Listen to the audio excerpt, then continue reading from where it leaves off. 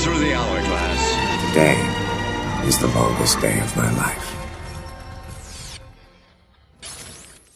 Welcome back to The Longest Days of Our Lives, a 24 fan cast. I am one of your hosts, Jack Bauer superfan Mike Cushing. And I'm another one of your hosts, 24 newbie Curtis Perry. And I am still trying to figure out how to kill fucking Terry, Michael Howard. Wow. You want her dead that bad, huh? You know, this asshole can't figure it out. He's just, I need a plan. And then his plan is Leroy Jenkins? Yeah, there's a plan that Jovan, he has a couple moments here where he could just go ahead and do the dang thing. And he doesn't, he doesn't do it. He literally picked the worst time to do it. Not just because of what happened, but we'll get to that, I believe. Hey, hey, Jovan, here's a lesson. Don't do anything in the last 2 minutes of an episode, idiot. Seriously. It's not going to go well for you. If it is anything 58, bro, it's too late. Yeah. Just wait. You missed your window. Wait till the beginning of the next episode. Speaking of episodes, guys, I'm looking at my notes here, and it begins with the word recap and a colon, and then an empty space where I forgot to write a recap of what happened last week. Should I try? Should I try? Yeah, I think I remember it, but go for it. Terry doesn't remember things. Kim, that seems right. Kim's horny for a silly boy. There's no to money, but they got the drugs. The silly boy knows a man who needs money but has none. Exactly. For drug. There is an extremely blue-balled doctor. With a briefcase full of dildos. And so David thinks that he's Matlock. You know, spread surprises on people.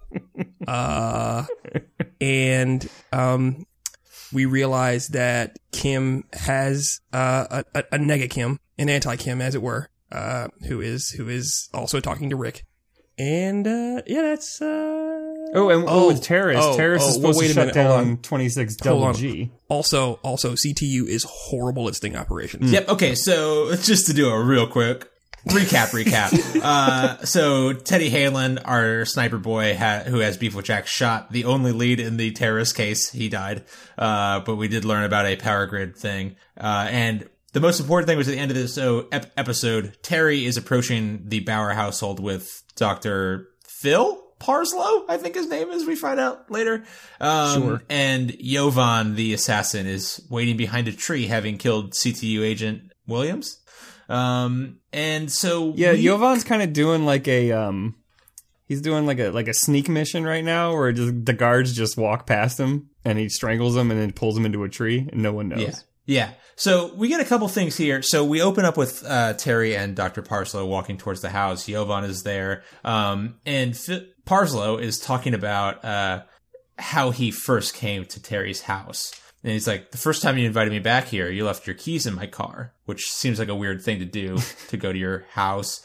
It was pouring rain, and we didn't want to run back, so we used your hide key, which I didn't think anyone actually said that ever. It was a sponsor. It was a product sponsor content. Yeah. Sponsor content. Speaking of which, we'd love to have some. Please get at us. You should try hide a key. Yeah. I find it hard to believe that Jack would allow a hide a key to his home, but still. Right.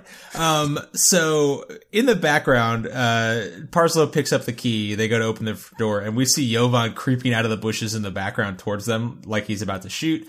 And then just when he's about to shoot them, Parslow opens the door and the alarm goes off. Which, one, Jovan should have expected because Jovan saw the alarm system in the last episode and didn't go in the house because of it. And he, ducks down and, looks around wildly like he expects his SWAT team to drop out of the trees in response to it, which is actually not that far off of what happens. But Terry and Parslow go inside, and Terry doesn't know the code, and he just tells her also, Parslow should have known there was an alarm as well, since he says he's been there. Right. And also, so there's a couple things about this. So the alarm goes off. Parslow tells her to just take her time because maybe the alarm code will come to her. Like she doesn't have amnesia. So I gotta be honest. I hate alarm systems. I'm very bad at them. I panic all the time.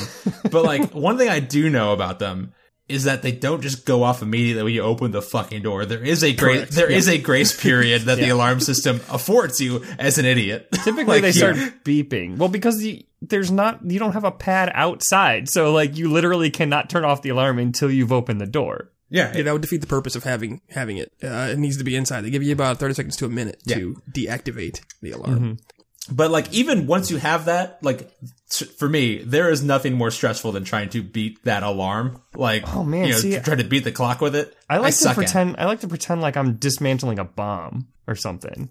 You know, it's like the clock is ticking down, and I need to find out the right code. You know, just gotta treat it like a Mission Impossible style thing. I've had to go into my office like twice on the weekend, and every time I fucking panic. Like, it took me 2 years to learn how to use the phone system at my old office, and then this alarm system was a whole nother thing. I suck at that. Kush, you want to be nervous? Try coming home from college and trying to remember the code. Being the only black family in a very white neighborhood. Son of a bitch, this cannot happen. Yeah, I can see how that might add a new wrinkle to it. I do not need them boys showing up. Well, speaking of boys showing up, Premier Security. Superior Security Superior Alarm is the company that shows up eventually. But so rather than just running up and killing them both while they're distracted by a alarm and the alarm would cover up his silenced gunshot, Jovan just retreats back behind his tree.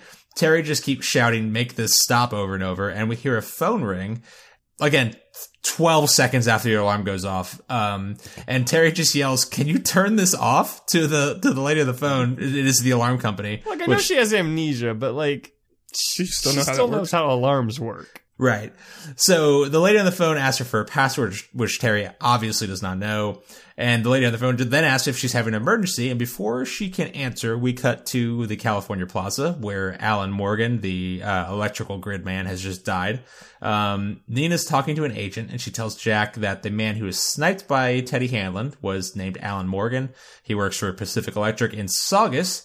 And we know that he was paid to kill the power in grid 26GG. They just need to find out where that is. So she leaves to go work that out and promises to get in touch with Jack as soon as she knows something. So we come back to the Bauer house where Parslow is just flipping all the circuit breakers in the house to turn the alarm off and just says, "None of these are working," which betrays a serious lack of knowledge about both alarm systems and circuit breakers. And so we see Terry standing by the sink in front of a window, and what happens next? Them boys show up. Them boys show up. Them boys. Drawn. Oh yeah, they are deholstered and they are pointing weapons. Look, I've never had an alarm in my house, but all the commercials I've seen and what I am under the impression is that the alarm system calls police. Yeah, well, it calls. So I actually did work for a security company. It calls a monitoring center, and if the monitoring center can't get in touch with you or doesn't get a satisfactory answer, they deploy police. Right, they don't deploy private security guards from a company. So the guards who show up say they're from Superior Alarm, and by the way, it takes 45 seconds for them to get here, which has to be a land speed record for a security response. Well, maybe Superior Alarm is like the cops of the subdivision, and everyone has this alarm system. I don't care. Those folks need to work for either CT or the Secret Service because they are the best law enforcement officers I've seen on this show so far. Impressive. It took CTU 45 minutes to show up with a fucking helicopter, and these guys roll up in a golf cart in 1 minute flat. So two guys, so there's one guy with a gun drawn outside the window, and he just kind of lurks behind there. And then another guy bursts in and points a gun at Dr. Parslow, and Terry just runs away. And Parslow tells the guard that Terry lives here, but she forgot the code, and they wander into the living room, and Terry they all kind of see the 9,000 family photos that the Bowers have up. It was happy. There were so many happy Jacks. There were a lot of happy Jacks, a lot of happy Kim and Terry. Did you see the one very special Jack Bauer picture though? What did you know? It was a very young Jack Bauer in a military uniform. Ooh. And it's actually a picture of Jack Bauer from A Few Good Men. I didn't notice that. That's perfect. Damn it. I need to go back and watch it. That's good. That is good. So they all see the photos, of which, I don't know if they recently like separated husband and wife who are still trying to figure things out. Like if they were separated for 6 months and your wife was like had been bringing at least one dude back to the house at least once, like would there be that many family photos just hanging out? I don't know. I mean, I feel like maybe still like it sounds like even when they were separated, Terry wasn't letting go. So I can't imagine she would have been the type to just like swipe all that shit in a basket and throw it under the bed or something. Yeah, we hear more about that later from Parslow, which kind of sucks. But so the guard sees the photos and he says, well, it's clear that you live here. And he says he's going to go reset the alarm and check all the contacts outside. It's either you or Woody from Toy Story, but I think it's you. So he said it should take about 15 minutes for us to clear the alarm. And Terry is looking around at all the photos and she seems to be remembering some stuff in the photos, which is nice. And unfortunately, it all comes flooding back to her at one very specific point later in the episode. But we get a tiny clock. Please take a drink. It is 6:06. We see Jovan. He's outside lurking in the bushes. And we see the 2 guards checking out the house. And then we cut back to the plaza. And Mason walks up to Jack. He walks up to him and congratulates him on the way that bodies always seem to pile up wherever he goes. I appreciate it. Yeah, so Mason makes some pretty dry, like, observations of, like, the situation. And, like, he's not wrong. No. George Mason is slowly becoming my favorite character now that Ira Gaines is gone. Which means that he's possibly a terrorist. Yes, obviously. I don't trust nobody. Yeah. Well, Damn it, I wrote that down. I'll give you a little tidbit of information I found out a little later. Okay. Well, keep that in your back pocket. So Jack just says that he gave clear orders for Teddy Hanlon to not shoot, and he points Mason over toward Teddy to go talk. And as he does, he gets a phone call from our good friend and all-star father, Senator David Palmer. And Palmer tells Jack that he's been twisting some arms at the Pentagon, and he finally found the missing Drazen file that Robert Ellis had clued them into. Yeah, while he's running for president and trying to send his son to jail, and he found couple free minutes, just to call the Pentagon, tag in the Pentagon. And he found in the file a bunch of dates and locations relating to the last months of Victor Drazen's life. And he says the last entry is an address unrelated to everything else. 21911 Kipling Drive in a city named Saugus. And as soon as Jack hears the word Saugus, which is related to the power grid that the guy was supposed to shut down, I could kind of hear his murder sense tingling. I don't know about you guys. Yeah. No, he had the hamsters turning in there. Urge to kill rising. Yeah, rising. He's like rising.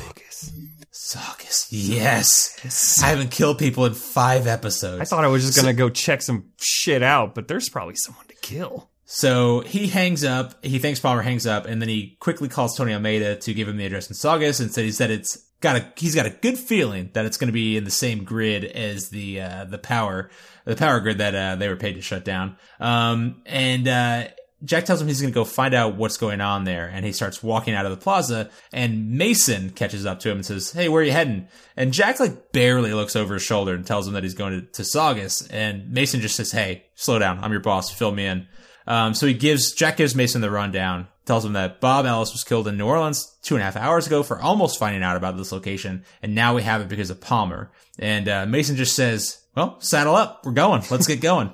Car trip. Jack doesn't seem to appreciate this, but Mason just says, "If you want to go, I'm your chaperone. You want to ride?" So Jack seems pretty resigned, but he gets in the car with the silver briefcase containing the bearer bonds.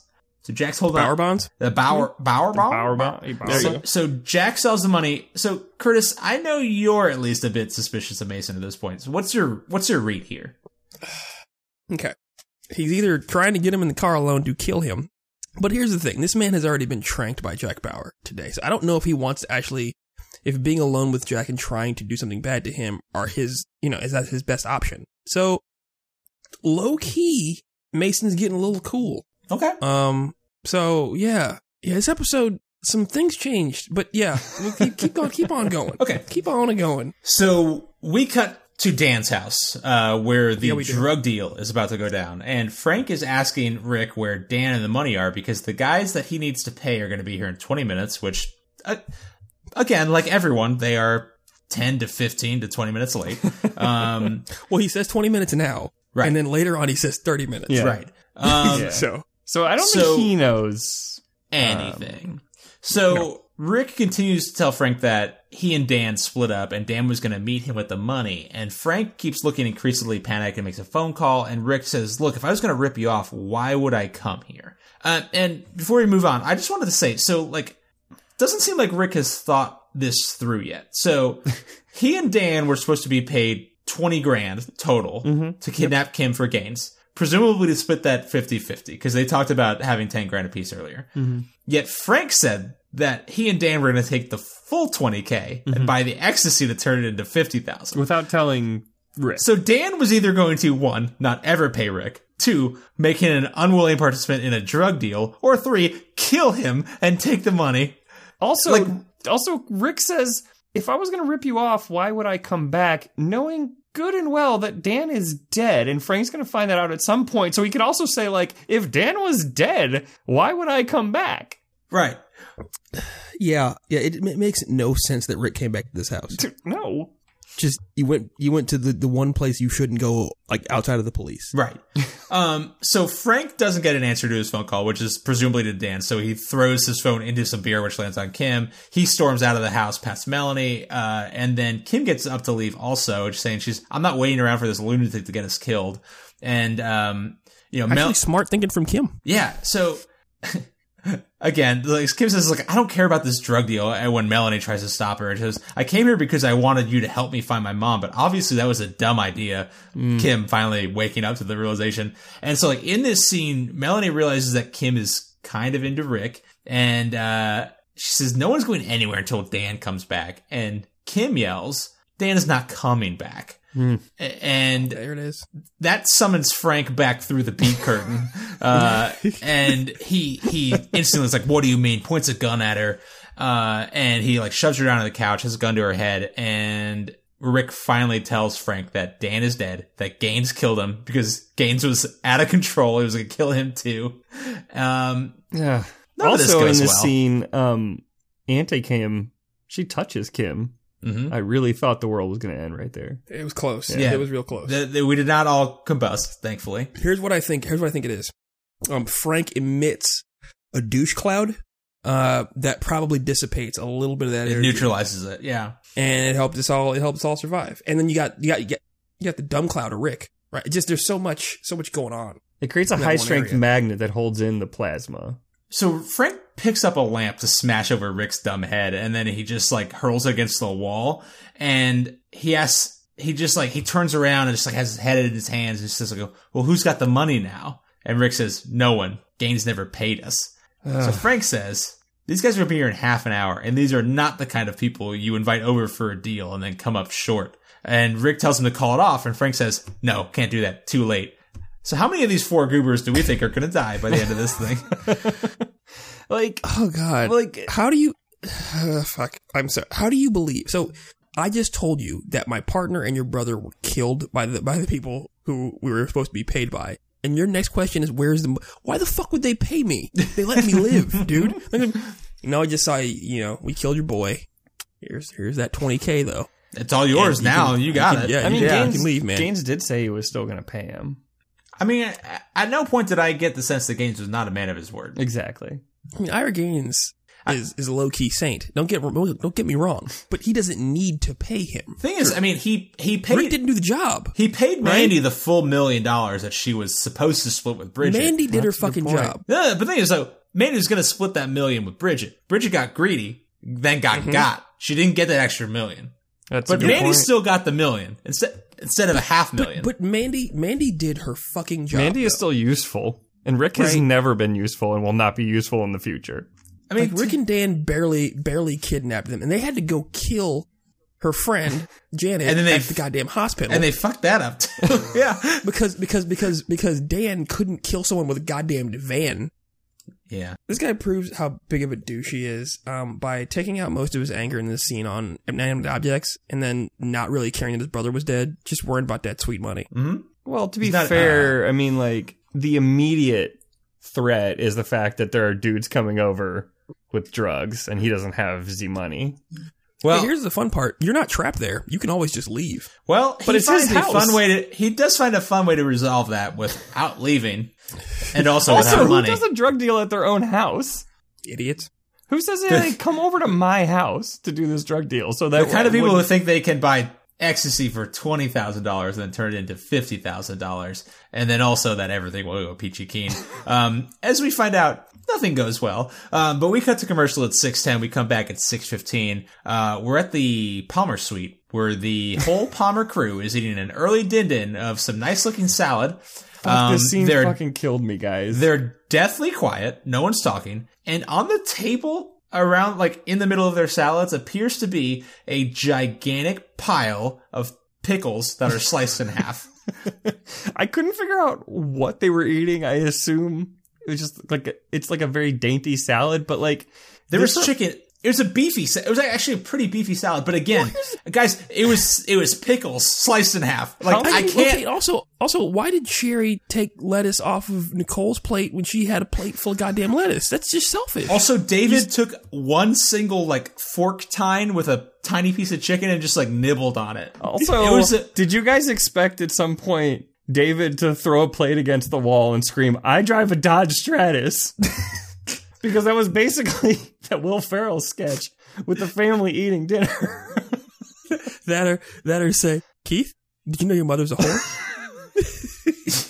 God. Okay. So guys, I'm gonna run through this because there's a whole bunch of just this dumb here. Like, so basically they're eating dinner and Sherry asks David what he's gonna say at the press conference, and Keith just butts in and says like, "Well, he's gonna tell the truth, Mom." And Sherry just says, "Don't you start with me. You caused enough pain in this family." And like David tries to shut her down, and she's like, "Well, I'm sorry, David, but someone's got to say the words." This whole thing wouldn't have started if Keith hadn't decided to take matters into his own hand, which is kind of Keith's MO, Yep. dating back to Lyle Gibson. She's And not going- wrong. Yeah. Yeah, so they go back and forth, and like Sherry's just not having any of this shit because Keith's just saying, "I'm willing to go to jail for this, whatever." Nicole's starting to look pretty uncomfortable, and Sherry's just like, "Keith, when are you going to get it through your head that your father is running for president of the United States? You don't get to ease your conscience at the cost of what's best for this country." And basically, Keith just is like, you know, someone murdered Ferragamo again. You can't tell me hiding that is what's best for this country. Yes. And No, it is. Sherry Oh, Sherry delivers yes. a pretty good line. She's just like, It's so good. "You know what? I never saw it until just this minute, but you're your father's son. You cover up your weakness with a bunch of bleeding heart sentimentality." And Sherry just blasts right through him, asking when David's about to be man enough to be president. And then Nicole begins to have some kind of seizure, which Yeah. only Keith sees to start, and Sherry and David are keep fighting. Yeah, and it's kind of like one of those moments where it's like, hey, all three of you assholes, this is isn't not about any of you. Like, the girl here who went through the trauma, you know, no one's asked her anything about what she wants. Nope. Like this was like the first. I think probably this is like the first scene on TV of someone truly like being triggered.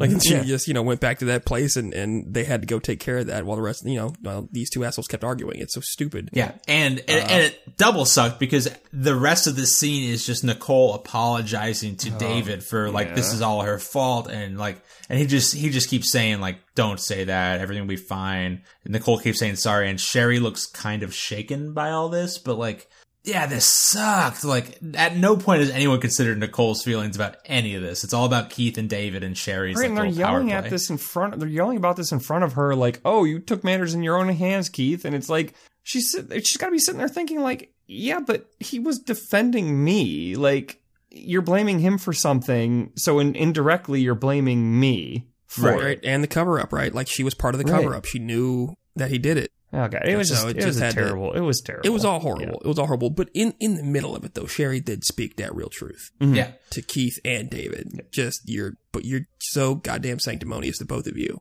that you think that, you being this bleeding heart, makes up for the fact that you honestly can't handle business. And yeah, and if you wanted to take the blame for it, do it that day, dude. But you came and called Mommy and then Carl to handle the business rather than, man up. Right. Yeah, and now that Now it's you been wanna- 7 years, like, just wait another fucking day. That's all you gotta do. Man up later. Yeah. So we are back at CTU. Nina is calling Jack to give him more information about the location in Saugus, which is showing up on satellite as a wildlife preserve. To which Mason gives a nice little line. She's like, "Oh, great, we're going to Sierra Club meeting," which is like kind of a dated reference now, but like still pretty funny. So what they're doing is they're cutting the power at Wildlife Preserve to let out all of the animals because it's now shifted into it's like a PETA thing. I'm gonna do a real quick segue. Did you guys see that they announced a Jurassic Park like roller coaster tycoon style like simulator? Yes. You can make a theme park with dinos. Yeah, everyone is getting eaten by dinosaurs in my park. I'm always turning the murder everybody. It's a T-Rex. All y'all did. I used to have to remove like sections of roller coasters to kill all my guests. Yeah. Or like drop them in a lake one by one. Now I can just turn the power off to the fucking fences. God. I'm only going to put two so things good. in the park. There's going to be a front gate and then a T-Rex One right behind the T-Rex. front gate. Like, you're going to give me money and you're going to walk into a T-Rex mouth. Like, that's it. I'm going to make bank. No, man, you gotta vary it up though. You gotta have some raptors. Yeah, I need a raptor T-Rex. pack. Michael, you need Dilophosaurus gotta have some game. Michael, in there. Like, you need different attractions. Well, to bring yeah, the eventually people when in. I get enough guests, the T-Rex won't be able to eat all of them. They'll sneak through. Well, so Michael, here's why you build this park. This isn't a park for families. This is a park for very rich people who come to watch very poor people get killed. So you have to have different kinds of killing. Come on, man. The Purge just didn't have bitches getting shot in the head. You gotta keep the shit on a lock and keep people excited. So change it up. Speaking of the Purge, I heard this news story about this guy who was on like PCP or bath salts or some shit, and he got that one guy. He got arrested, and apparently when they arrested him, he said that he got to the top of a building and locked the door and started throwing bottles and rocks at people because he thought the Purge had started. So he was holding up on top of a building and just throwing shit at people. I mean, That's not good news. He shouldn't have wasted his ammo. That's. I bet you can't guess where. Did he bring like a sack of? It was Florida. Duh, shut up. Yeah, come on, man. Like, bet you can't guess. well, the fact that you said someone was on bath salts and doing stupid shit, I was like, well, yeah, that happens in Florida every day. Like, I don't understand. Yeah, it's like, It's a surprise. that one guy. You mean my dad? I don't know. You mean all three of our dads were together down there? Hey guys, this has been a quick taste of Trends in Low Places. Yeah, welcome aboard. Trends in Anyway, Low Places commercial. So Mason saying that makes Nina realize that someone else is in the car with Jack. And Jack says that Saugus is all industrial, so a wildlife preserve makes no sense, which once they get to Saugus, Jack's comments makes no sense because no industry to be seen. But Nina says she has some maps to check and then she'll get back to him when she does. And while they're talking, someone hands Nina a stack of papers. She hangs up and starts looking at them. We get a tiny clock. It's now 6:18. Take a drink, please. Jack and Mason are driving down the highway. Mason sums up the entire season by saying, correct me if I'm wrong, but this whole day basically boils down to a personal vendetta against you and Palmer by the family of Victor Drazen. Which, yeah. Yep. So Jack says, yep, Palmer authorized the mission and I carried it out. Today is the 2-year anniversary of Victor Drazen's death. Happy anniversary. I killed your daddy. Yeah. So Mason just says, well, at least it never gets dull around you, Jack. And Jack laughs and just says, well, I'm sorry about last night. And Mason just says, oh, you mean shoot me in the leg with a trank? Don't give it a second thought.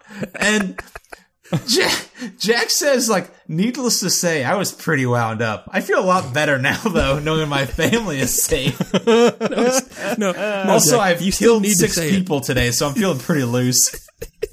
We're getting a lot of Needless to stress. say, you still need to say it. You came into your office with a binder full of dart gun and shot your boss, okay? You can't.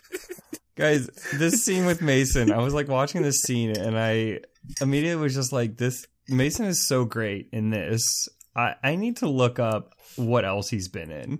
He's been in a lot. Okay. Yeah, so the guy's name is Xander Berkeley. Xander. He does nothing but make hits, guys. He was in Terminator 2. He was the foster father who gets killed by the Terminator. Oh, through the eye? Oh, yeah. Oh, yeah. He was in Taken. Mm-hmm. He was in Gattaca. He was in Okay. Air Force One, where he was a turncoat Secret Service agent. Oh yeah, he was. Yep. Mm-hmm. Okay. He was in that. Apollo 13, A Few Good Men, The Rookie, Barbed Wire. TV shows. He's been in CSI, Justified, The Walking Dead, X-Files. I'm gonna need you to stop, Playboy. Did you just include barbed wire? Yeah, only because I found a really cool picture of Xander Berkeley and Pamela Anderson, and I thought it was great. Well, You thought you'd get away with that one, didn't you? Guess the what? cool though? thing about Guess what? this one, You Go- know go what ahead, the Mike. best part? Do you know who he's married to? Pamela Anderson. Sarah Clark. Really? He's married to Nina. He's married to Nina. They met Okay. filming 24 and they got married. Oh, I love that. God, this woman cannot stop fucking who she's working with. This is ridiculous. But She really got into character, y'all. She's method as fuck. I found this great picture from a movie he was in, and I thought it was terrific. So check your Slack. And then I found this other picture, which is some kind of promotional headshot that these two pictures made me so happy. Okay, he looks like a fucking newsie. He's like the oldest newsie on the block. Just like, get your papes. The mustache is fucking perfect, and he's carrying a ladder with like a suede jacket.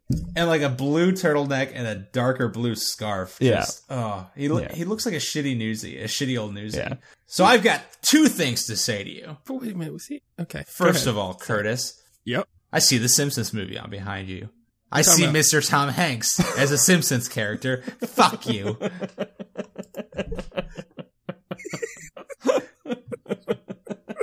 You can't sneak this past me. Anyway, so I didn't know if you'd get it, man. no, I got. I didn't know if you'd. I was getting a little anxious. Oh, okay. I was starting to wonder if Chris was going to get a hankering or not for what's on the TV, because you're blocking it most of the time. Yeah. No, it's whenever Curtis talks, he pops up on my screen, so I have to wait for it. And I had a hankering for some movie knowledge. Anyway, so Jack says, knowing my family is safe has made me feel a lot more calm about shooting you in the leg. And Mason looks a little non-committal on that point, which Jack instantly sees and asks him what's up. And Mason gives the explanation of every boyfriend ever, just I'm tired, nothing's wrong. Which Jack says he can relate to, just being tired. So we cut to Terry, and she's exploring Kim's room, and Parslow comes in, and Terry says everything looks familiar, but I don't understand any of it or feel anything. And Parslow just says, well, that's normal. And he tells her that music can help unlock memories. So he turns on some shitty music. He turns on a Horrible memories mid-tempo for this rock bullshit. song. And we learned that Terry asked if he ever met Kim, and Parslow just says, well, you didn't really want Kim knowing that you were seeing anyone because she was taking Jack's side in the separation. You didn't want to make Kim more angry with you. And she asked why Jack left her. And he said, well, you asked him to. He was too removed. There was no connection between you two anymore, which has to be kind of fucking hard to hear when you have amnesia. And I don't get this entire storyline. yeah, so basically he implies that Terry felt a connection for him, but she didn't want to lose her family, so she took Jack back in. And like, again, this is like the filler episodes on this thing, like the B stories and the C story are just like, they're so boring. It's just like, it's killing time for like there Jack to be to get to tension while Saugus. Jack can't just be, he's driving to Saugus. So Yeah, like, guys, Parslow served his fucking purpose in this episode. That's what it was for. Yeah. It's all, somebody needs to find Terry because she ended up in a goddamn fugue state, guys. literally setting up cannon fodder. So Terry says, I don't remember you at all, but being with you makes me feel good and less scared. So Parslow takes her hand, and she thanks him for doing this as they listen to Kim's shitty music. And then we cut to even shittier music, and we hear Frank on the phone, and he's asking if a truck came through, and then he tells the person on the other end to just park in the back of the house. So Kim gets up to just leave, and Rick tries to stop her. I don't know And why Kim she says, didn't try this like I don't know, an hour and a half ago. So she says she's going to make a run for it, which Rick advises against because Frank's a psycho. And Kim very slowly tries to make a break for it. And before she can get to the back door, we see a nice bald Latino gentleman, Noel Guglielmi, the guy who plays every LA like Mexican gangster in every TV show or movie ever. Oh my god, it's generic Hispanic gangster. He actually showed up. He's also the guy who has a monkey come out of his butt in Bruce Almighty. Mm-hmm. Listen, so he actually, I learned a thing about him because I looked up who he was because I got curious because like I think this was my first introduction to him. So his name is Noel Guglielmi. What? He was in Training Day. What are you talking about? I think I saw this before Training Day. Okay. But yeah, so he plays every like low level street thug in every show ever, every movie. But apparently he's never been in like any sort of gang, whatever. But he's an inspirational speaker usually in LA and Southern California talking to kids about how they should be in gangs. That's good. So he's like, I was in a gang in all these movies. You shouldn't do that. No, exactly. Guys, he no realistic like activity in that, but he was in a movie that started something incredible for this world and the universe itself. This man had a major role in The Fast and the Furious. Yes, he did. Mm-hmm. The first one. Hector. He played Hector. Yep. Comes back in Fast and the Furious 7. Mm-hmm. A little bit. Anyway, so Kim sees him at the back door and she gasps and presses herself against the hallway. And Frank runs down the hallway and pushes her back to the kitchen. They come in. Guys, the closed captioning on these scenes where there's just like exclamations and sounds where it's like grunting or gasping. Yeah. It's just like, and sometimes grunting and gasping. It's sometimes the closed caption is the only way I learn characters' names sometimes, which actually it comes up later because and they only say their names in the closed captioning after certain events. Like they don't say it previously. It's just like once you're supposed to know who they are, it comes up. But anyway, so the Noel Guglielmi, who I don't think we ever learned his name, and another henchman walk into the house. Hector. Well, so Hector and someone else walk into the house. And they put a duffel bag on the table, and Frank says, "That's what I'm talking about," like a total goon, and pulls out a shotgun and cocks it. And then Rick, like an even bigger goon, says, "Are these the guys with the ecstasy?" Yes, they brought over their guns too for me to look at. Here's my thing, man. So your boys are gonna want some money too for all this firepower, right? Well, they're gonna get some ecstasy, and it's gonna be free ecstasy now. So, Rick takes approximately 25 to 30 seconds longer than everyone else in the audience and the scene to kind of get what's going on. And he says, "So what are you doing?" He's like, "Well, we can't pay the dealer if we don't have the money." Which Rick says, "You're going to rip him off." And Frank just says, shit. "Yeah." And then he points the shotgun at Rick and then at Kim. And guys, surely nothing will go wrong with this plan, right? No, I mean, it seems like a great plan.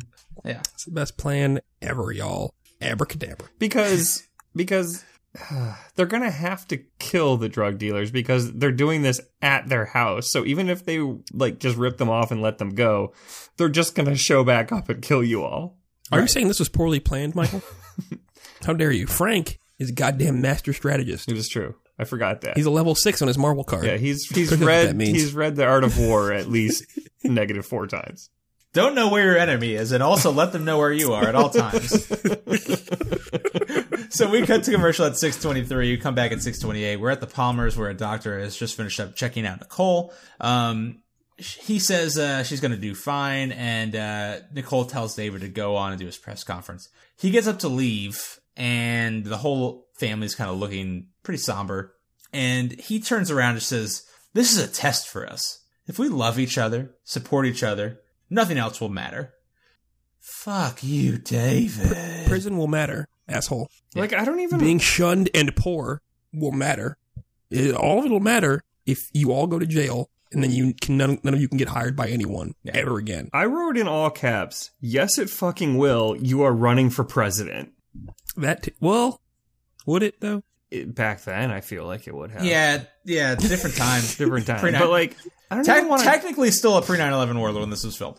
I don't even want to, like, comment on this scene because like the only thing I'm going to say about it, there's one thing that I liked about it. Sorry, Mike, go ahead. I'll say it just takes away time from being able to comment on stories that aren't stupid.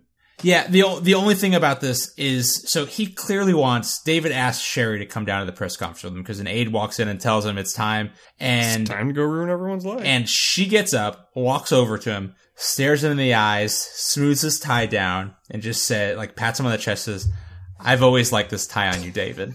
Like a clear dismissal, and just letting him know that she wants no fucking part of this endeavor. So he kind of looks resigned, walks away, grabs his jacket, walks out the room. Which I thought was a total fucking power move from Sherry. Loved it. So we're back at the Bauer house. Terry is flipping through some kind of journal or calendar where she apparently writes down the entirety of her life. And Phil Parslow is making himself a drink, which is perfect timing because we get a tiny clock at 6:30. Please take a drink. And he asks her if anything looks familiar. So she starts reading off events, including a dinner with Phil. We learn that Parslow's name is Phil, but I'm going to keep calling him Parslow because it's fun. But nothing rings any bells. He does look like a Phil, though. Yeah, he does. So we learn a little bit more about Terry, that she does freelance commercial interior design. But she wants to expand into a full-time job once Kim goes off to college. She does free interior design. She doesn't actually charge for it. Right, sure. Because her house is horrible. So all those weird fake Asian Buddha head, those weird heads of things everywhere, and really shitty statues in bad places. I'm just saying, it's not a good. And then there's a Southwest motif on the couch. What the fuck is going on in that house? She does commercial interior design, not residential. It's a whole different world there, bud. I don't understand how you do freelance commercial interior design. Commercial places don't just go to someone's house and hey, let's find this random person. They hire firms. I have tens of thousands of dollars to spend on outfitting my office. You know any amateurs? I'd love to have just an amateur eye in here. Anyway, so the doorbell rings, and Parslow says it's probably his friend Chris, which he says, remember I told you I wanted to have someone here just to be on the safe side? Do you guys remember that? Nope. I don't remember that happening. Must have happened off screen. I must have happened off screen. So he goes to let in Chris, and he brings back a chubby bald dude to see Terry. And Terry sees a gun hanging in a holster under his shoulder. So this guy, sucks at concealed carry. So Terry panics a bit and asks why he has a gun and says she doesn't want him in the house. So he goes outside because Chris being a friend of Phil's doesn't mean anything to her. Why does Phil have a friend who just carries a gun? Yeah. If I wouldn't even know who to call. No. Yep. Nope. Right? He just acts oh yeah, I just called my friend, because everyone has that friend who carries a gun and runs security he's for a doctor. I mean, he's got some money. Maybe he just has the need to, I need protection sometimes. I guess if you're carrying thousands of dollars of dildos in your briefcase, maybe you need protection. Somebody's got to be packing them. I gotta protect my collection. Maybe he's got the really expensive dildo or a butt plug. Yeah, I'm carrying these things. I need somebody carrying a thing. Yeah, man. I'm walking around here like dildo swaggins. Gotta have somebody packing that heat. So Parslow says he'll send Chris outside, but they need him here because your husband could have been the one who roughed you up. Which, okay, fuck off. But he says, I'm your friend. You trust me. You said so yourself, so you have to trust my judgment. Fuck this guy. Yeah, what? No. You're just trying to get it in, dude. At this point, I'm thinking that, okay, either he's just a sleazebag who's trying to get in on her, or he's got something to do with this shit. Right. No, he was trying to bang her in Kim's room. Yeah. He was trying to bang his amnesiac girlfriend in her daughter's room. It's that this dude's a sleazebag. This dude sucks. So Chris walks outside, and we hear Jovan on the phone with Andre saying that Terry's here, but the daughter's not. He says there's a little interference, but it'll pass soon. And they hang up while Chris smokes a cigarette. And we cut to David walking through the kitchens of the hotel towards the press conference room. We get a tiny clock at 6:33. And David pretty much lays it all out. And he says, whether or not what I have to say jeopardizes my campaign is for the voters to decide. But he starts talking about local businessmen who have backed his campaign. Then we cut to Carl Webb watching the speech with some financial backers. And Carl says, I'll fix this. And Too late, Carl. Too late, Carl. And David says, I have apparently misjudged these local businessmen who have been financing my campaign, But more importantly, they've misjudged me. Just so you guys know, my notes here, beginning with when he steps to the podium, literally just says, shoot him. Somebody please shoot him. At least graze him. Please God. In the leg maybe the shoulder. You know what? The head. Fuck it, he needs to go. Somebody just punch him now. Just get him off the goddamn stage. Please make it stop. Make it stop. He's not stopping. Son of a bitch. This is your fault, Carl. There it is. Yep. No, you nailed it. That's very accurate. So how do you think it's going to work out? Not how I wanted it to, friendo. Well, so we cut the commercial at 6:35. We cut back at 6:39. Like, David how pissed would you be if you were in line to vote and you like cast your vote at like 6:25, and then you get home and you're like listening on the radio and it's like a live thing and you're just like, fucking A, really? I think at that point you have the right to walk to his hotel, tell the Secret Service, I gotta get a punch in. And they're like, yep. And you just get to like fucking wham him, like Andy Samberg while people are eating style. Just note come across him. Just bam. You know what that's for. And Dave's like, I understand your pain. You're like, fuck you again. And I'm just gonna give you another one. I wish you had an email server in your basement, dickhead. Fuck you. Fuck you, David. So we come back to the Palmer press conference where he's saying that he's handed the incriminating tape over to the Justice Department. And he looks really smug and says, whether or not it's admissible in court, it will still implicate the men who have been supporting my campaign. That seems like a pretty important distinction to me. That's not how justice works. Nope, not at all. They're gonna get off and your son's going to jail. You are the worst. I think this is when I wrote punch him. Somebody just punch him now. So he just said, I'll emphasize again. These men acted without my consent or knowledge. And as for my son Keith, he is prepared to turn himself in and face whatever consequences the grand jury deems necessary. He is my son, and I love him, which you've seen no sense of so far. Mm-mm. I am confident that when presented with the facts, it will be clear there was no criminal intent or wrongdoing. He will only be guilty of not reporting an accident. And also, like, kind of killing the dude. Yeah, I mean, like, he killed him still. Like, and there's no evidence to say, like, that it was self-defense because it's 7 years later. And, like, if you admit to killing a person, you have to prove that it was self-defense, right? Like, isn't that one of those affirmative defenses that's, like, on you to prove? Especially when he's on tape admitting to the death and not really, like, Right. You have to shadow of a doubt the old defense. And then, so he's fucked. Yeah, so he's going to jail. Then he asked everyone to like respect Nicole and that she was the victim of a horrible crime, not a source of information. And this is about the cover up of the accidental death of Lyle Gibson, not about Nicole. Yes, please respect Nicole, which I have failed to do for the past. Yeah, he says, asking as a father, please find your humanity and spare Nicole the indignity of reliving this nightmare. It's like, hey, bud, hey, bud. You did this to her. Yeah. This is all you. You've been reliving this for her this entire time. All day. Like, and now you've, it's going to be weeks and months of it. Like, you did this to her. I wrote, David, if you would have never left the hotel room that night, like last night, Carl would have taken care of all this shit. Mm-hmm. No one would have known anything, and everybody would be fine. Yep. But you had to sneak away from Secret Service, go teach some young thugs a lesson, and learn the goddamn meaning of your life for some reason. Like, I fucking hate you. Oh, God. It's palpable. You're the worst. Well, so we jump back to CTU where Tony overhears an agent telling Nina about the safe house being hit and that they have no idea where the Bowers are. Oopsie doodles. Whoops. We lost them. We beefed it and we wanged it. So Tony walks over and she asks if Jack knows. So he interrupts and she wants to know why Tony didn't tell her about the safe house. He just says, well, Mason didn't want you to know because he knew you'd tell Jack. That's true.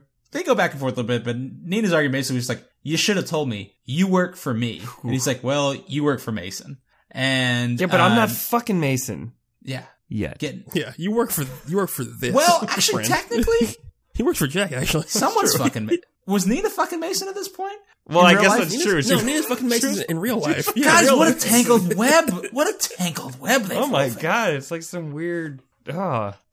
Do you think they role played as Mason and Nina Oh, for sure. the first couple Oh, yeah. times? Yeah. Had to, right? To. It's like, okay, now you Gotta go do fuck. it. You go fuck Kiefer Sutherland. Are you going to be tranked while I do that? Yeah. Yeah. You lay in the corner. Yeah. All tranked Have up. Keith come over here and trank me. And then have sex on my passed out body. Oh, well, Tony looks on and just goes, yeah, yeah, yeah, yeah, yeah.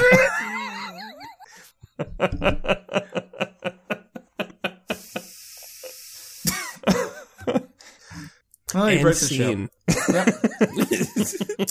So Nina worries that this is all her fault for leaving Terry and Kim, which Tony just says, "You're not a field agent. You'd have been killed." But she just storms off and says, "Jack needs to know about this." So again, because of the rules of 24, we cut to Jack and Mason driving down the road, and Mason gets a call from Nina. Are you guys And- surprised that she called Mason? I am. I actually said, Well, why? yeah. Why didn't she just call Jack? Like, she's actually paying attention to the chain of command. Well, I think she realizes that. I think she knows that Jack is a loose cannon. I think she knows what this information will do to Jack. I think she's trying to give Mason the chance to do the right thing. So she's putting it on Mason's shoulder so that later she can say to Jack, like, I told George to tell you. Right. But like, does I think something's up. she what I think. expect Mason though to, like, he's sitting in a car close quarters with Jack. He expects him to turn to Jack and say, "Oh, BT Dubs, I know we've been in this car ride for a while. Turns out your wife and daughter are missing and the safe house was hit a while back and I didn't tell you." And he's gonna not get tied up with seatbelts and Now, duct tape? about them terrorists, though. I don't know, man. You can go to your laughing place with whoever you want to. And we know that's Jack's laughing place. I didn't like Nina's tact here. I don't like the way it smells. Anyway, but Mason played it off like a gangster, Yeah. talking to her on the phone. It was pretty dope. Yeah, they had like a covert conversation where Mason was just like, "Oh yeah, give me those TPS reports." Yeah, we're almost there. Like, he's just like, that kind of horseshit. And so they park. They're driving down a dirt road. They park, and Nina asks, like, during their little covert conversation, like, why not tell Jack so he can help us find them? I was like, Jack has better things to be doing. He shouldn't be focused on finding his family right now. Like, that's why he has you assholes. But like, how is Jack gonna he would help leave. them? Right. All he would do is not do what he's doing right now and get in the way. That's all Jack has done all season. Jack would skate immediately. He'd be like, "Well, we're so close to solving the Palmer thing. Fuck that. I gotta save Kim." Yeah, like, what the whole show up to this point has been Jack acting outside the bounds of law because his wife and daughter were missing. Like, how is he going to help them besides just, like, disappearing and then just killing random people? And that's where, so it gets a little fuzzy because, Kirsten, I'm with you on that. Like, it's a little suspicious. Just like, it seems like she wants Jack to, like, not be doing what he's doing.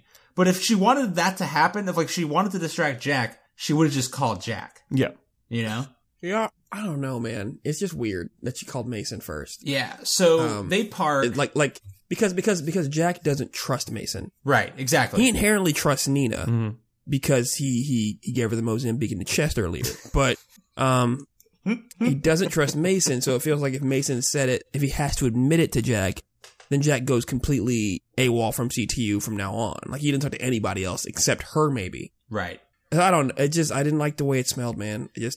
I don't trust her. Yeah. How long before Tony gets shot by Jack with, like, a BB gun or something? Because he's already shot Nina.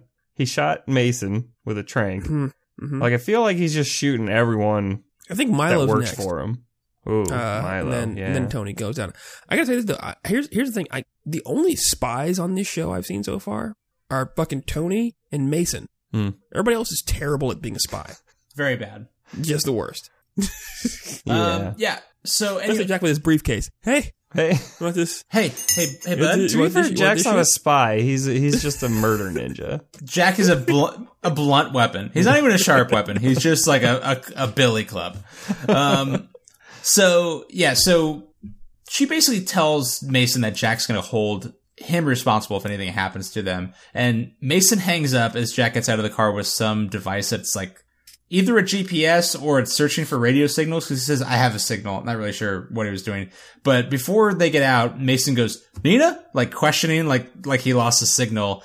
And then Mason gets out and tells Jack that his phone died and says, hey, let me borrow your phone. So slick. So super slick. We get another great Sprint commercial. Another Sprint commercial. So he turns, you see the Sprint phone, he turns the Sprint phone off, and the next thing you hear is a non-connected phone call. Yeah, so it's perfect. Nina goes to call Jack, obviously, and Mason turns the phone off, and then we get the Sprint customer you're trying to reach, which, to be fair, happens when the phone is on also. But, you know. It's flawless. They paid money for that. Yeah. They gave them money.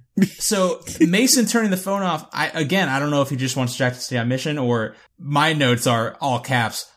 Y'all suspicious? I don't trust nobody. And then we get a nice little scene. So Jack says that he has to signal with his like device and like Jack vaults a chain link fence. It's only like 5 feet. It's nothing. But like he vaults the fence and starts walking onto the property, like the wildlife reserve towards the address on, whatever road. And Mason gives Jack a look. And I meant to bring this up earlier when we were talking about how cool Mason is. The entire episode, he's got his like sunglasses down like the bridge of his nose and he's always looking over the top of them like he's just like very skeptical about everything. But so he gives Jack a look over his sunglasses as Jack hopped over the fence and then he walks 3 feet to the right and goes through the gate. Yeah. Like, which is the gate open. This was so great. It was like my notes say in this scene, George Mason has proven that he's one of either two things. He is the new Ira Gaines. Or he is just the coolest motherfucker at CTU. He just don't give a fuck. He's just like, you know what? I don't need this shit anymore. Let's stop pretending that, I'm not awesome. Look, he's like, I didn't get the director here without working smarter, not harder. Yeah. Ira would have done that. He'd have been like, are you fucking kidding me, Jack? You jumping fences now? Yeah. What are you, a 12-year-old? Yeah. Fuck. I really hope he's just the coolest motherfucker in CTU. Because, like, it just like goes to show everything about Jack. It's like, yeah, I'm just gonna fucking jump over a rusted out fence that I hope won't collapse under me. And like Mason's just like, I'm gonna walk literally one step to my right and just step over the and the look gate. for like, a gate. Yeah, like it was everything about Jack just being like this impulsive, dumb, like idiot. And Mason's just like, all right, here we go. So we get a split screen. Nina kind of walks off to go do something, and we see Jack and Mason walking through a field while Jack is scanning for a signal with his GPS device. We get a tiny clock. It is now 6:43, so please take a drink. And Mason tells Jack that Nina was checking their location, and Jack says that the address they're looking for is just up ahead. And so as they're walking, Mason wants a little bit more information about Victor Drazen. So Jack says he was Slobodan Milosevic's shadow. He was in charge of covert operations and responsible for organizing ethnic cleansing in Kosovo, Sarajevo, and Bosnia. Can't talk.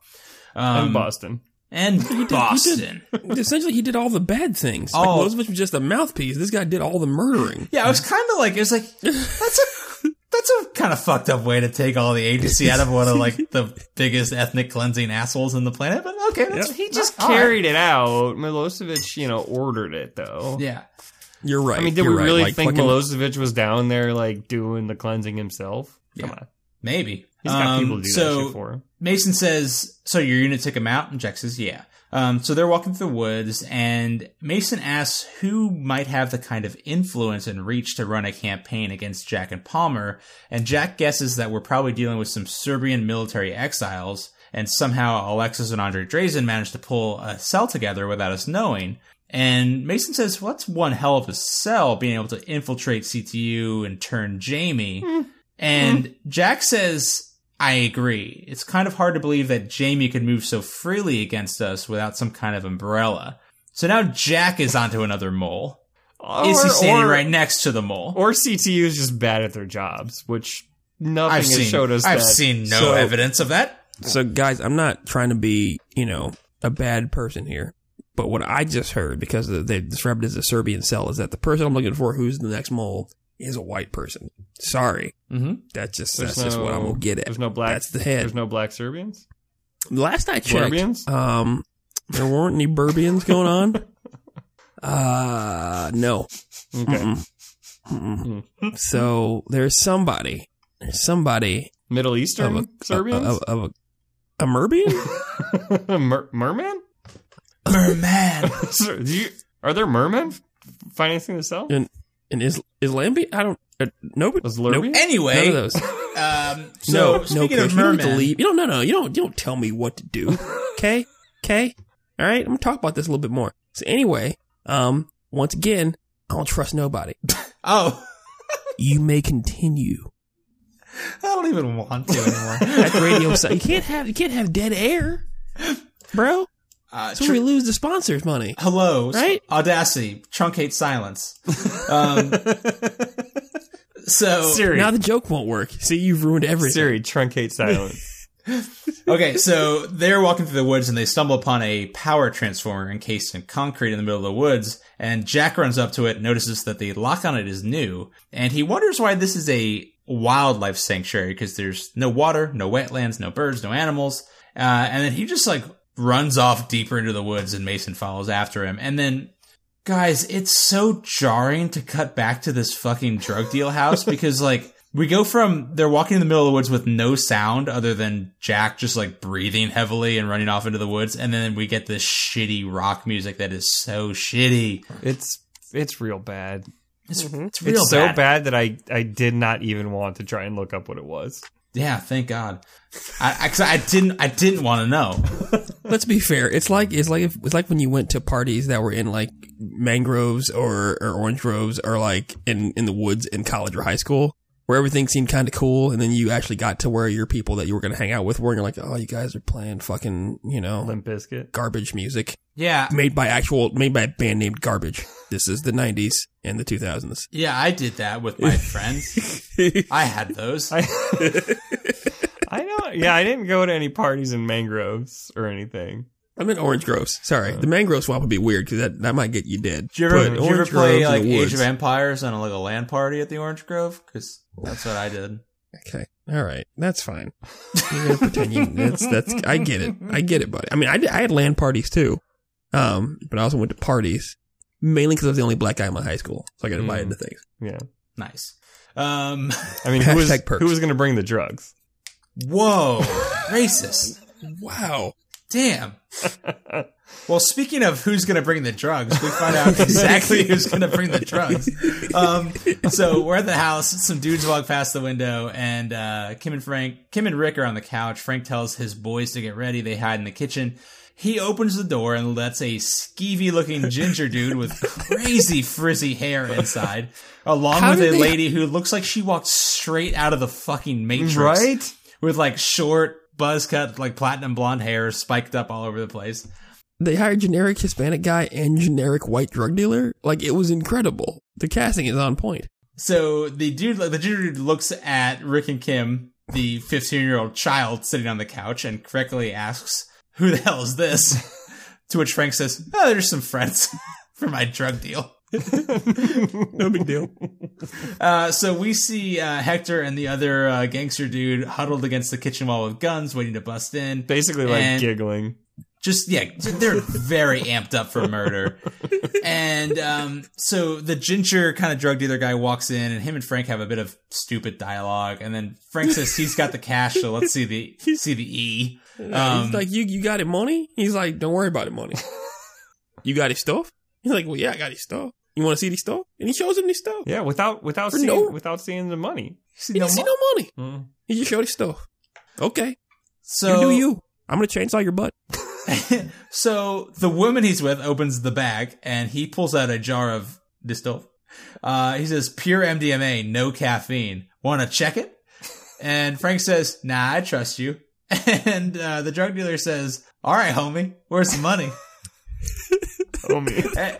And Frank gives like a stupid chuckle. He's just like, "Ha, did you hear that? He called me homie." Like talking to Rick and Kim for some reason. And he's just like, "I've got your cash right here." And he pulls the duffel bag up, puts it on the couch, and he goes to open it. And we see like the lady definitely put her hand on a gun behind her back. And then the guy like goes to rush at Frank, and then Frank pulls the shotgun, The Ginger pulls a gun. The two dudes run in from the kitchen to surround them. They have like a whole little you shoot, I shoot you too thing, like standoff.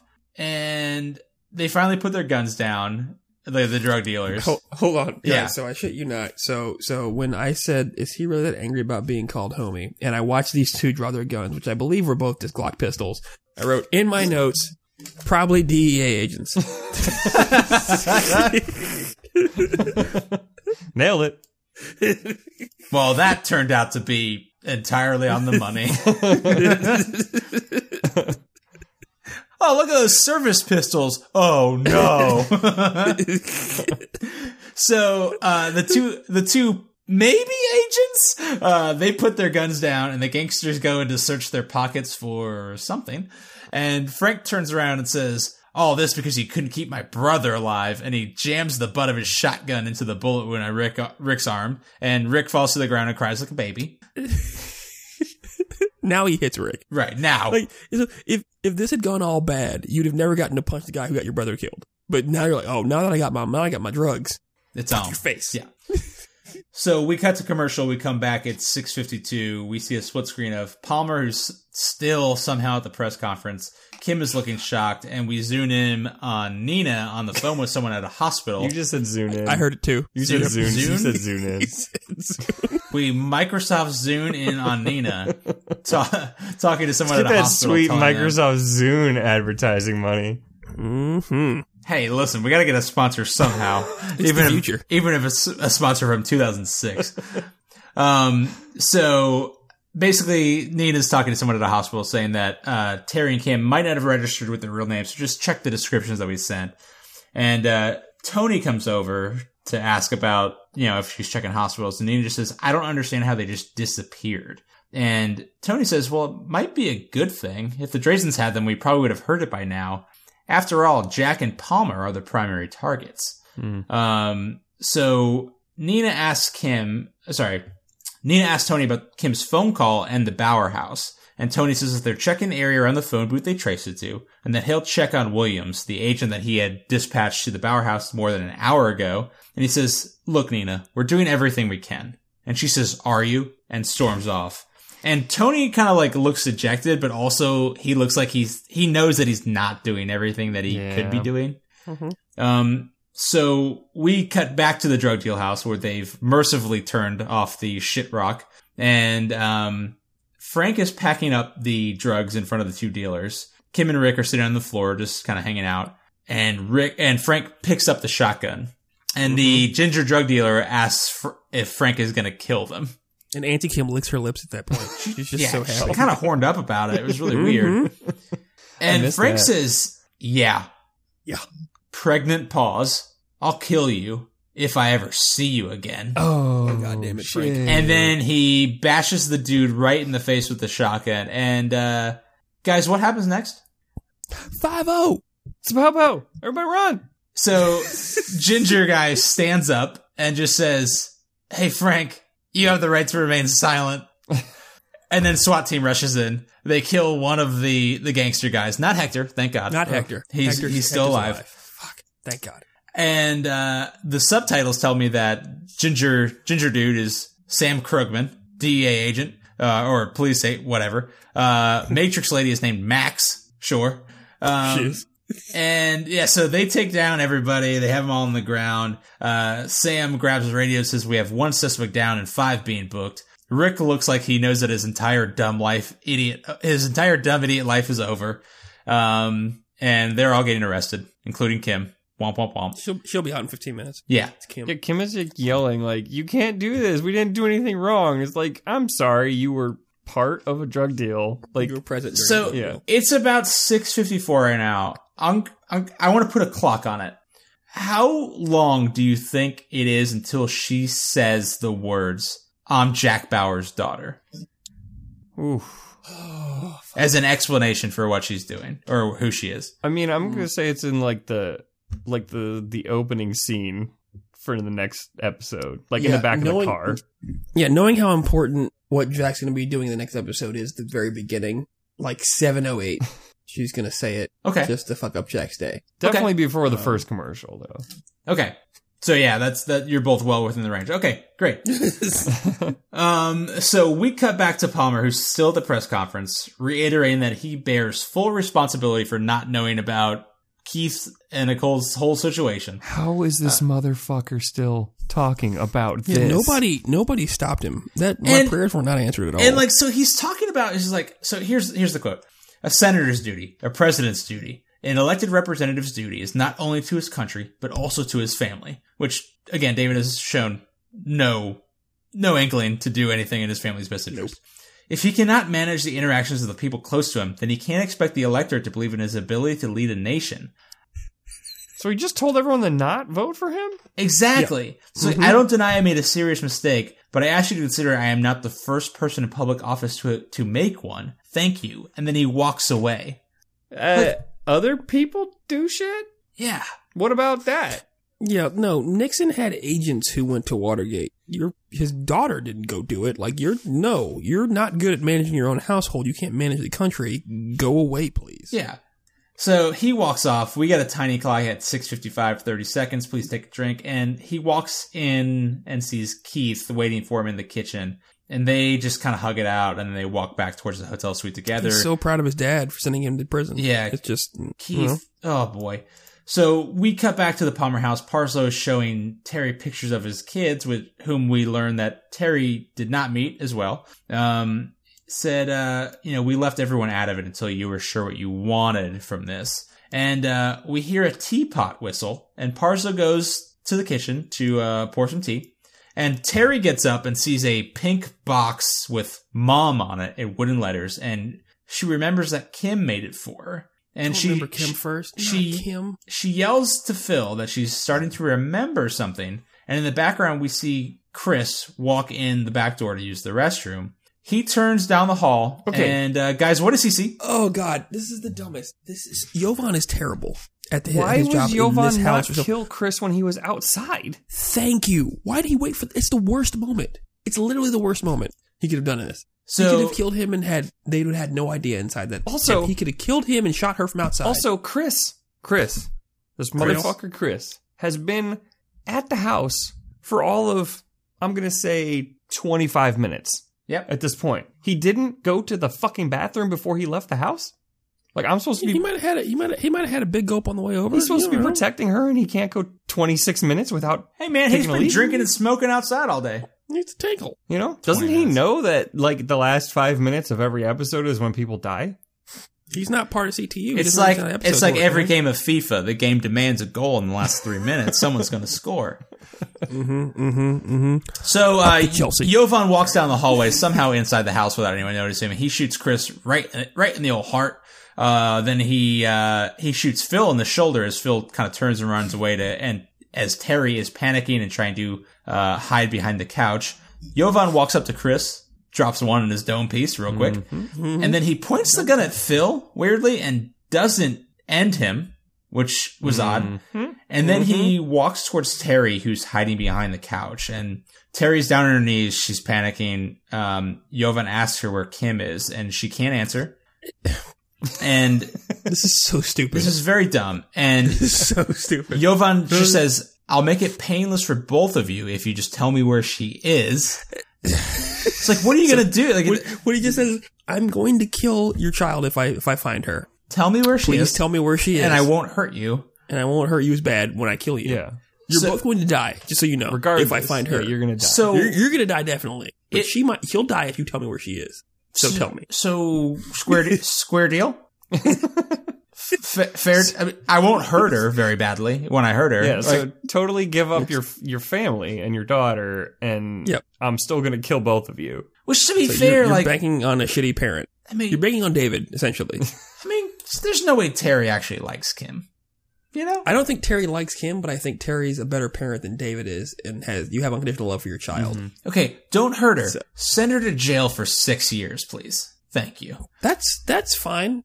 But David would be like, oh, you know what? He probably deserves this. It's probably better for the country if Keith is dead. Yeah, that's fair. So Keith is in the bedroom hiding. So You said painless. Don't make it painless. He killed someone, so make it painful yeah, and long. let and just, him know that his crimes meant something. Yeah, he needs to understand that there's consequences for his actions. Thank you. Now kill me. Thank you. Thank you. Please step forward.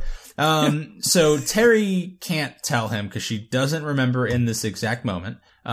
So he says fine, and he steps forward to shoot her. And just as we cut to Terry's face with a gun pointed at her, guys, what happens? Tony. Fucking blam, Almeida. Blam! 3 shots ring out. Tony. Three. He's done it again. And Jovan. This motherfucker is so cool. I want a soul pet. Tony killing the game. So Doing his job. Tony does his fucking job. cool as a cucumber, Tony, after having realized that he's not doing everything that he could be doing in this situation, somehow got to the Bauer house in 3 minutes. And then Well, apparently the Bauer house is 3 minutes from everything, because that's also how long it took Superior Security to show up. So, but it also took Williams 35 minutes to get there, I think, last episode. The Bauer house exists in its own temporal zone. It's kind of like the castle in Rainbow Bright. It moves. It flies around. You have to believe it's there. So Tony has just put down Jovan. He asks Terry to move away. She does not. he yells at her to move away. Yeah, he yells at her very badly. And so for some reason, the very traumatic event of seeing a man killed in front of her brings back the very traumatic memory of watching her daughter blow up multiple times. Mm-hmm. And Terry apparently remembers everything about Kim. She says, Very important for psychologists to understand that next time they're presented with a case where someone is in a fugue state, if you just murder someone in front of them, they will remember. very importantly, murder a terrorist who's trying to murder them. Right in front of them. It's a very a hard elaborate prescription to ruse. fill. It's a very elaborate ruse. I don't think CVS can do that on demand. You gotta wait for a certain moment to get that one fulfilled. And no refills, obviously. No. That's not happening. So it's a one or done. You better hope they don't blink. Take 3 of these in a terrorist and call me in the morning. Yeah. So Tony tells Terry that she's safe. She cries about losing Kim. She clearly remembers everything. And we see Kim being pulled out of the house in handcuffs. And then we see Palmer and Nicole kind of hugging. And Sherry walks over, looks David in the eye, and then walks right past him without talking to him. And then we see Jack and Mason in a field as the sun is setting. And Jack says, the GPS tells them that we're at the address. It's the right location. And as they talk, we hear a helicopter fly overhead. It appears to be a military helicopter. And Mason says, is that reconnaissance? And Jack says, well, someone knows we're here. And we cut to black at 6:59 and 59 seconds. Oh man, I was expecting like gunfire to come out and they were gonna like have to run and dive or some shit. But maybe I've just seen too many action movies with helicopters. I mean, they're not game wardens, Michael. This is a wildlife preserve after all. They're not just gonna mow them down with machine guns. Yeah, they're here to see if they're part of the rhino horn sale. Yeah. Yeah. So where do you guys think? Where do you think we are right now? Why is there? They're playing fast and loose with helicopters in the show. So obviously, I mean, when you saw the map, right, there's like this spot in the middle of nowhere, like the middle of this just white zone of nothing else around it. So I'm like, yo, this is either like Area 51, right? Some secretive fucking prison that they've built nobody wants to know about, or some like Die Hard with a Vengeance style fucking gold vault that they want because they're bringing the power down, right? Or like a weapons cache, maybe. So you're either stealing something or you're breaking somebody out. B. So that's where I'm at right now. Okay. Okay. So the Drazens are pulling power down there to either get money, guns, or somebody. I think that it's possible. These assassinations they're just like icing. We have to do this move, but while we're here, kill these guys too and their family because it's almost like them. You think about like they blew up a plane as a diversion to get the photographer in as an assassin. And like I'm honestly, but I'm at the Die Hard with a Vengeance thing again. Like right, like we did all this shit to hide a heist. Okay, so something's going down. Something bigger's going down. To the point that Andre put Alexis as the one to get Morgan to shut the power down, right? So he trusts his brother to do that. Right. He sends the other 2 dudes to kill the family. And like, I need you to handle this business and then also kill Palmer. Because that's easy, though. But Palmer's an idiot. He knows that. And the Secret Service are terrible. That won't be hard. Easy target. I assume he sent Should be Alexis just because he's the prettiest. That's true. I mean, Alexis probably just volunteered because he wanted to get that dick wet. And that he did.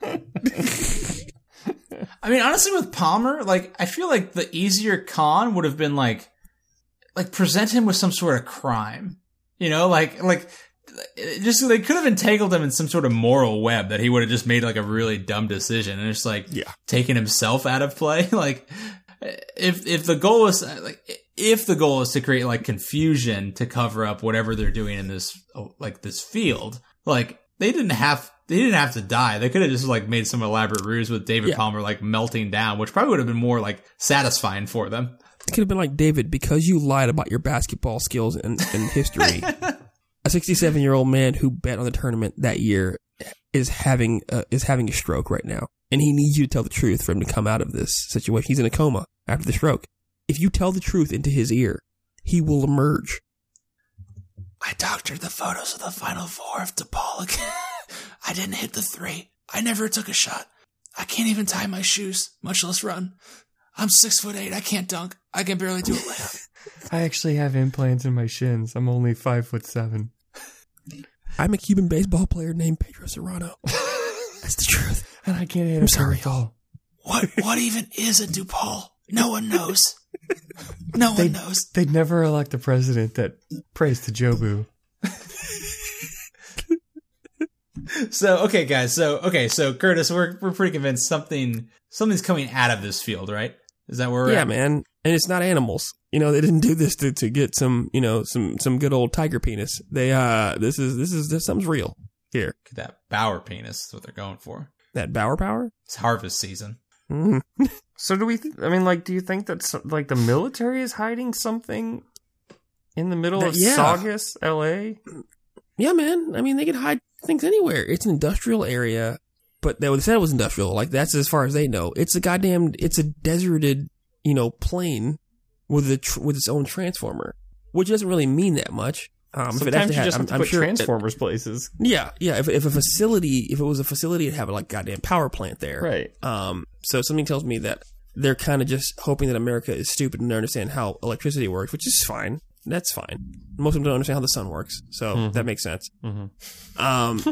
But yeah, I really think that Andre probably cares a lot about like his father being dead and his sister got killed too, but he seems like a man who just wants that money as well. So maybe it's just a buttload of gold. Or Victor Drazen isn't dead and he's being held in a prison somewhere. Yeah, Chris, I'm kind of with you on that. It could even be, I'm thinking like maybe like Jack's like either team didn't die or people like maybe it's just like some sort of secret installation. Like there's just like more of the team or whoever like ordered the actual hit, like organized it. Like they got Ellis who kind of was like the go between. They got Palmer who like organized it or like at least did the hit. But like maybe there's someone like another team there or something. Just like more deeply involved. I'm kind of with you that just, like, something's definitely hidden there and Drazen wants it out. So we'll see. But, I think the next hour or two of the show are going to be pretty tasty, except for all of Kim and Terry's storylines. Yeah. Nobody needs Kim. Although Terry is officially for the third time, maybe out of danger. Yeah. I mean, she's back she's theoretically going back to CTU. Kim is semi out of danger because like, yeah, while she's in prison, but like, no one knows who she is, so they shouldn't be able to find her very quickly. I think the worst danger Kim is going to face is going to be like one, like a rough-handed like cop or like DEA agent or ATF agent or like Melanie, the anti-Kim in the holding cell might try to get like uppity with her. I think that's like going to be that's about it. Or Kim might say something really stupid and get herself shanked in prison. Bauer? My Kim? Our Kim? I just feel like Kim's going to find a way to get released from prison and not have anyone to come pick her up. She's going to end up wandering. Like, God damn it, she's so dumb. She's going to walk back to 4th by Rick's house and call a cab. She's like, this is the only place I know where I can get a car. This is it. I got to go back. Well, guys, I think that's going to do it for us tonight on The Longest Days of Our Lives. This was a tasty episode, mostly because I can see where it's taking us to, like, some pretty good places. 5 more left, guys. Yeah. Oh, my God. We're cruising right along. Curtis, do you think the body count is going to ramp up anytime soon? I hope so. You know, I mean, this episode was fun, right? We got what, 5 total, right? Mhm. So Williams got. Well, Williams was last episode. That was last episode. Sorry, did the security guards get it, or is it just Chris? I think it was just Chris. Chris. Well, Chris so and Jovan. So Chris and Jovan got it. Oh, and then the one. and then thug. yeah. So the one henchman as well got some. 3 people got some this episode. So and officially Morgan was dead. He got in the last episode, but Teddy thought he just wounded him a little bit because he was just going to slow him down. Right, a little graze action. Just gonna pump him in the chest one time, guys. It'll be okay. Yeah, I think I'm gonna need to see Jack pop at least 3 more in the next 3 episodes. I'm gonna be real mad. 'Cause I know in the last one they're gonna probably get some.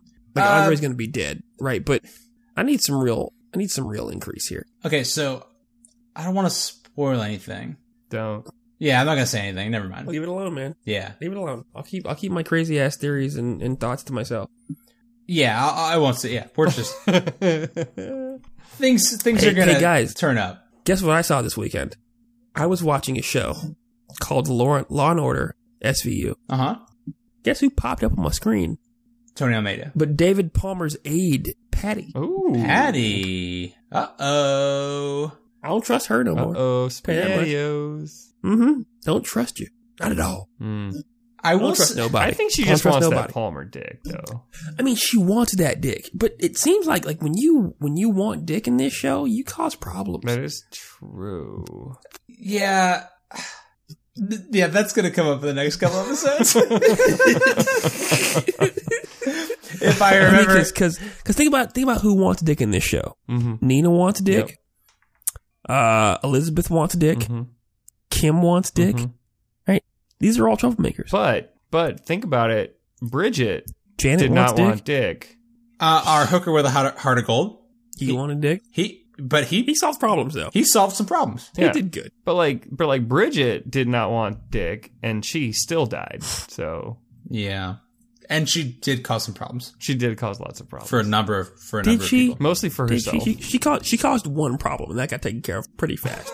Yeah, it only took about 20 minutes to resolve. That was, man, what a simpler time that was. Right? 18 hours ago. How cool was that? Well, guys, I think that's going to do it for us. Thank you, as always, for joining me tonight. I had a great time. Me too. Everyone, if you want to learn more about this show, you can find us on goodbuddymedia.com or really any of your favorite podcast apps. But I post about this show on our site, goodbuddymedia.com. And if you want to get in touch with us, you can go ahead and shoot us an email at goodbuddymedia@gmail.com. If you just want to drop us a line, make a comment, or tell us your thoughts on the show, this 17-year-old dumb TV show, please shoot us an email. We'd Yeah, love if to you've hear never from you seen it and- before and you have some fan theories, Yeah, please follow along. If you shoot us a theory, you think what's going to happen next episode, we'll talk about that before we dive into the show. So let us know what's up. Join my crew, y'all. Yeah. Join the newbie crew. Yeah, it's a good boat to be on. It's awesome. And actually, even if you're not following along and you're just listening to the show, and so the only plot you know is from Kush telling you, please still tell us your fan theories. Oh God, I want to hear. Yeah, I do want to hear those. That's good stuff right there. they're all just like, well, I think Carrie is pretty cool. Carrie- Tim's my favorite. Tim's my favorite character. Definitely Tim. Tim seems awesome. There's like Tim a Mina. Sweets, they seem pretty conflicted. But yeah, Curtis, how else can people help us out? Guys, can you go ahead and just subscribe to us on your podcast app of choice, whether it be iTunes, Podbean, Stitcher, Podcast Addict, any of those. Subscribe to our podcast and leave a comment and a review and a rating, and that helps us move the charts and become a podcast juggernaut and get some sponsors up in here. I think on top of having a sponsor of Scotch, like I said before, I think beer also Yeah, would be beer a great would be sponsor, great. right? Beer. I think that's fantastic. It's perfect. Hey, hello, American Macro Brews. Please get at us. And after. this is Anyway, the show so- brought to you by Scotch, beer, and money. Oh, can we get money? You There's think? money to sponsor us. That'd be great. I think. Well, if we can get I money- think Scotch and beer give us the money. Can Powerball sponsor this? I think it's Scotch, beer, and khakis. Just first you get the khakis, then you Not get a- the job. Not if you're buying Dockers. I can get Oliver Stone or Al Pacino just got sponsored this thing, you know, if I keep doing a terrible Tony Montana. I'm gonna pay you to stop. Michael, tell the folks how they can contact us on social media. Yeah, you can find us on Twitter and Facebook at LDoolcast, LDOOL You know, when you're there, drop us a line. You know, share our post is the best way to get us out to other people. And if you're listening to us from Cast Crunch, if you could click that upvote button or leave us a comment or anything like that. We've been getting a lot of listeners from Cast Crunch, which is great. And also, if you happen to be on Reddit, you know, and we'll post on there every once in a while. So give us an upvote or a comment or something. You know, I guess the main thing is just trying to get us out to as many people as possible. I know that there are other people out there that love 24, like we do, or maybe jumping right in. I don't know. They'll be like, hey, never seen this show before. I know it's 17 years old, but let's do this thing. I will say, you know, we've mentioned this before, and we've had some nice feedback, but like, you don't have to watch 24 or ever have to have seen 24 to enjoy this show. So, you know, if you like us idiots talking, like, please share with your friends. Like, you know, I don't think this has anything to do with the show 24 other than we're talking about it. Yeah, if you want to hear three drunk doofuses just discuss things, just, you know, we're here for that. And we want to hear your feedback. I want to hear, you know, your comments about what we're terrible at. Not what we're good at so much. Don't do that. That's ridiculous. I don't want to hear that crap. Tell me how much we suck. Yep. Yeah. And just get it going. I want to see those comments. I want to see internet comments. Just internet comments as they're supposed to come. A comment section of strength and power. You know, you suck should be just comment number 2. Yeah. Number 1 should always be, you know, first. Yeah, that's obviously. easy. First. So No, I like comment 2 to be first as well, because they took too long to write first. because they had to add the exclamation Yeah, points. they added too many. And there's like random capitalization. Yeah. Speaking of internet comments, I forgot to do my job and let all our listener know about the show that Michael and I do called Trends in Low Places. We talk about dumb internet stories once a week, and that comes out the same day usually as this show. So, you know, if you like us three, maybe you'll like 2/3 of us talking about dumb stuff. We talk about mostly Winnie the Pooh being a pervert. And other random stupid stories. So check that out. You can also find that on goodbuddymedia.com. But guys, hold on. Yeah? No, back up. Back Yeah. that truck up. Uh-huh. Talking about the poo? The poo?